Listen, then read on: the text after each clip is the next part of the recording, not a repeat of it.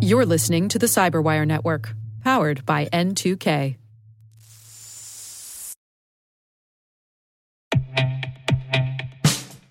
And now, a message from Cyberbit. Mastering cybersecurity is like mastering a sport. You build muscle memory through rigorous practice, then you train as a team to foster cohesion while operating under pressure. Like athletes, cybersecurity professionals thrive on hands-on simulation. But traditional courses, certifications, and open-source labs won't build you a winning team. You need Cyberbit. Cyberbit offers a hyper-realistic simulation environment for your SOC, IR, and C-suite to refine your skills, all using the market-leading SIMs, EDRs, firewalls, and WAFs they use every day. Cyberbit is offering Cyberwire listeners a free live-fire exercise. Sign up your team now at cyberbit.com/cyberwire.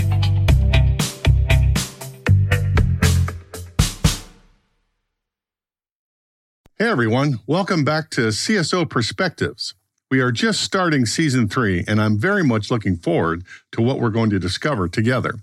I picked 4 topics for this season that typically network defenders talk about on the fringe: SD-WANs, containers versus Lambda functions, SOAR, and orchestration. Now you can see high-level conversations going on about these topics, but I wanted to dive into some detail about what they actually mean to the network defender community. And truthfully, I picked them because my knowledge of them was only just skin deep. I wanted to invite the Cyberwire's pool of subject matter experts to the hash table and see if they were as confused as I was about some of these ideas. So let's begin with SD-WANs, or software-defined networking in a wide area network. I have to be honest, I never understood the excitement around this subject. It wasn't until I went back and looked at the history of enterprise connectivity architecture that I began to understand the significance of it. It wasn't until I viewed SD-WAN technology through the same lens of DevOps and DevSecOps that it became obvious to me that something like SD-WAN was the logical next step for the network defender community. But if we're going to secure it, we would need to jump through a lot of network configuration hoops and take on even more technical debt in the process.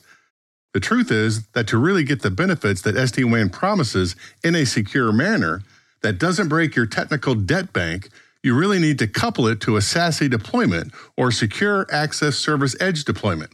But I'm way ahead of myself here. I think we need to start at the beginning.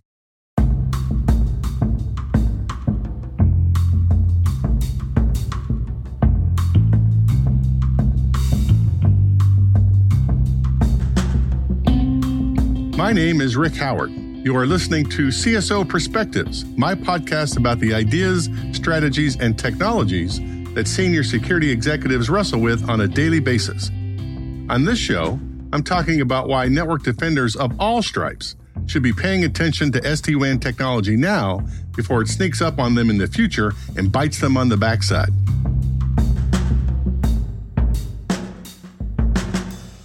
In 1969, UCLA and the Stanford Research Institute established the first internet connection. As Andrew Bloom would say in one of my favorite internet history books called Tubes, the internet took its first breath that day. I love that line. Here is Bloom reading from his book about that moment when the internet was born. He is talking about Leonard Kleinrock, one of the founding internet fathers, and the connection machine that he helped build and install called the IMP, or Interface Message Processor, at Stanford University. He pulled out the original log recording the moment when UCLA's IMP first connected with IMP number 2 installed at Stanford Research Institute, late on a Wednesday evening of October 29, 1969. The notebook was tabbed with IMP log written in Sharpie marker on its cover. You can see it on Kleinrock's website, of course. That's the most precious document on the internet, he said. There was someone putting together these archives now, and they shoot me every time I touch them. They're the ones who gave me this box. He opened it up and began to read the entries. FRI called, tried debug test, but it didn't work. Dan pushed some buttons. The important one is here, October 29th. I shouldn't be touching these pages, but I can't resist. There it is. In blue ballpoint pen, the words running over 2 lines and besides the time code 2230 was written: talk to SRI, host to host. It is the sole documentary evidence of the ARPANET's first successful transmission between sites, the moment of the Internet's first flash. In the late 1970s, back when I was just a wee lad going to college, the Internet still wasn't really a thing yet, at least not for us common folk. But if you wanted to connect two mainframes together across long distances, not on the same network, the X.25 protocol was the way to go. It was and is complex, but offered the first usable packet switching technique that network operators could use over leased lines. It has since gone out of favor to be replaced by TCP/IP and BGP, but it is still in use today, mostly for ATM machines and in countries where the telecommunications infrastructure is old. By the mid-1980s, we were looking for more bandwidth. The telecommunications providers started offering faster connection lines, T1s and T3s, using proprietary bridge equipment at each end that eventually we replaced with routers. By the 1990s, network managers could use a shared frame relay service if they couldn't afford their own T1 or T3 lines. They basically shared the pipe with other customers, and they can use IPsec VPNs to encrypt site-to-site connections. By the 2000s, the much-improved multi-protocol label switching overlay technique, or MPLS for short, became the successor to frame relay. Also, at the same time, carriers deployed the last mile to home users and small business with broadband. It allowed the signal in one line to be split between telephone and internet. It provided relatively cheap internet access to home and business users, but with lesser quality compared to MPLS.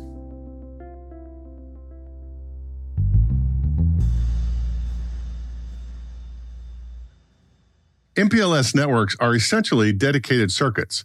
They are reliable and provide high quality. They are also expensive because you are paying for dedicated lines and proprietary equipment on each end.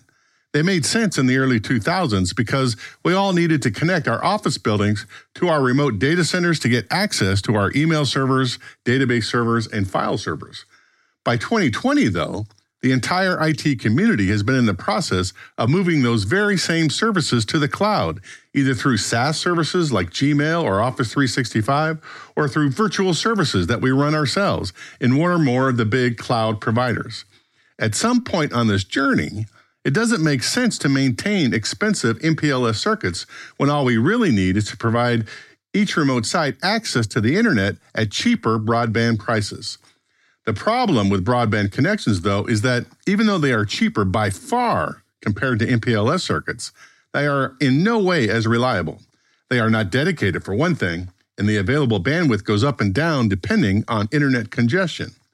If you use an application that has to be reliable, running it through a single broadband connection may not be the best solution. Like, for example, stock traders may not find the solution acceptable if their competitive edge depends on them knowing something sooner than somebody else. This is where SD-WAN comes in. SD-WAN is a software control layer that sits on top of your collection of WAN connections. Let's say you have 4 MPLS connections at your local headquarters and 2 broadband connections. SD-WAN is a control layer that lets network managers prioritize certain traffic over others. Let's say the stock trader's network traffic over the cafeteria's web menu traffic, and allows the system to dynamically choose which internet connection is the fastest out of all the internet connections in the system.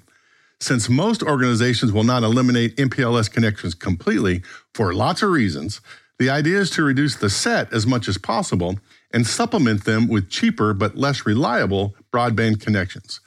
Network managers can buy hardware from SD-WAN vendors and run their software, or deploy 1U computers off the shelf and run open source SD-WAN software, or anything in between. Since the key component is the software, SD-WAN implementations are a perfect fit for DevOps and DevSecOps shops.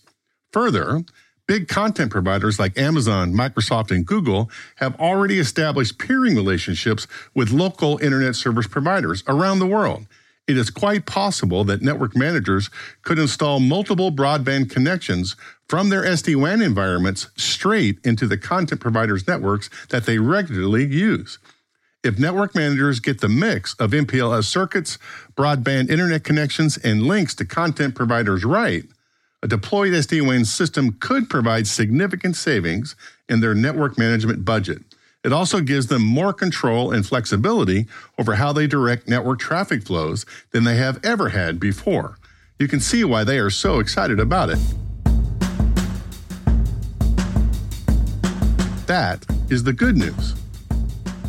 The bad news is that with the SD-WAN control plane dynamically redirecting network traffic all over the place, ensuring that all that traffic goes through a standard security stack somewhere in the pipeline could obviate all the cost savings. If security managers have to replicate the security stack at every internet exit point and assume the burden of care and feeding of those devices in a 24/7 environment, all the money saved in the SD-WAN deployment will be paid to the security vendors in the stack and the employees you will need to run the system. It is the reason that some of the big security platform vendors, like Palo Alto Networks, Fortinet, and Check Point, have gobbled up a bunch of SD-WAN vendors. They see an opportunity in the merger of the security platform with SD-WAN functionality. That might indeed be the solution that wins here. A security platform that executes all of your zero trust policies and automatically updates its own prevention controls across the intrusion kill chain for all known adversary playbooks and handles all of your SD-WAN configuration needs is a powerful network and security apparatus.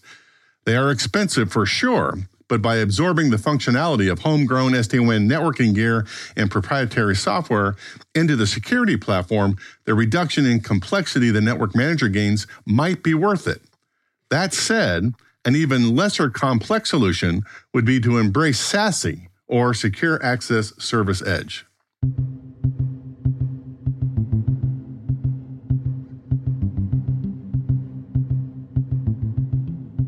I have discussed the architecture of SASE before in the very first episode of this podcast series, Season 1, Episode 1. You should go back and check it out. But SASE is the perfect solution for small and mid-sized businesses today who don't have the resources to manage complex network and security deployments. I believe it will be the model in, say, 5 years that even large organizations will use to some extent.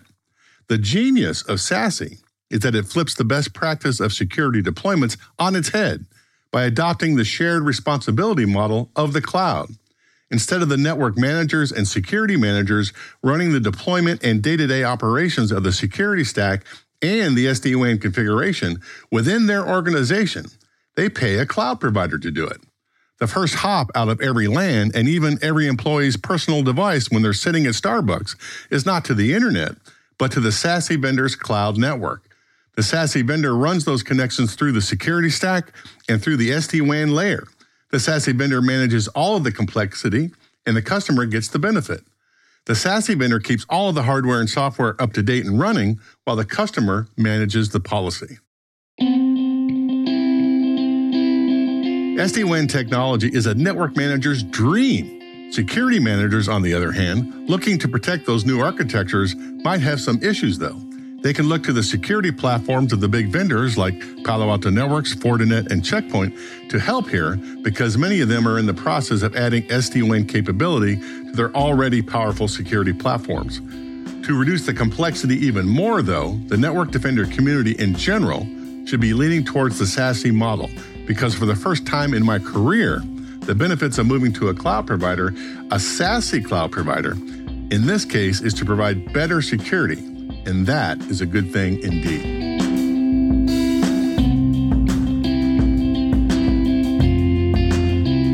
And that's a wrap. If you agree or disagree with anything I have said, hit me up on LinkedIn or Twitter and we can continue the conversation there. Next week, I have invited our pool of CyberWire's experts to sit around the hash table with me to discuss their deployments of SD-WAN technology.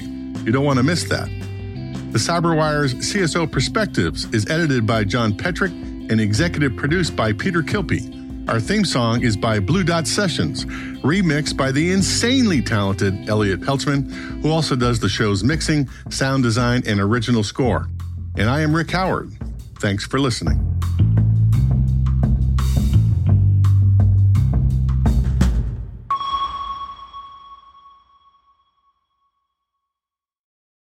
If you enjoyed this preview of CSO Perspectives, be sure to subscribe to CyberWire Pro and get access to the rest of this episode, as well as all past seasons of CSO Perspectives ad-free.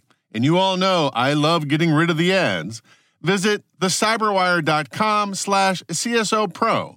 That's thecyberwire.com/CSOPRO to explore the many benefits of CyberWire Pro and to subscribe.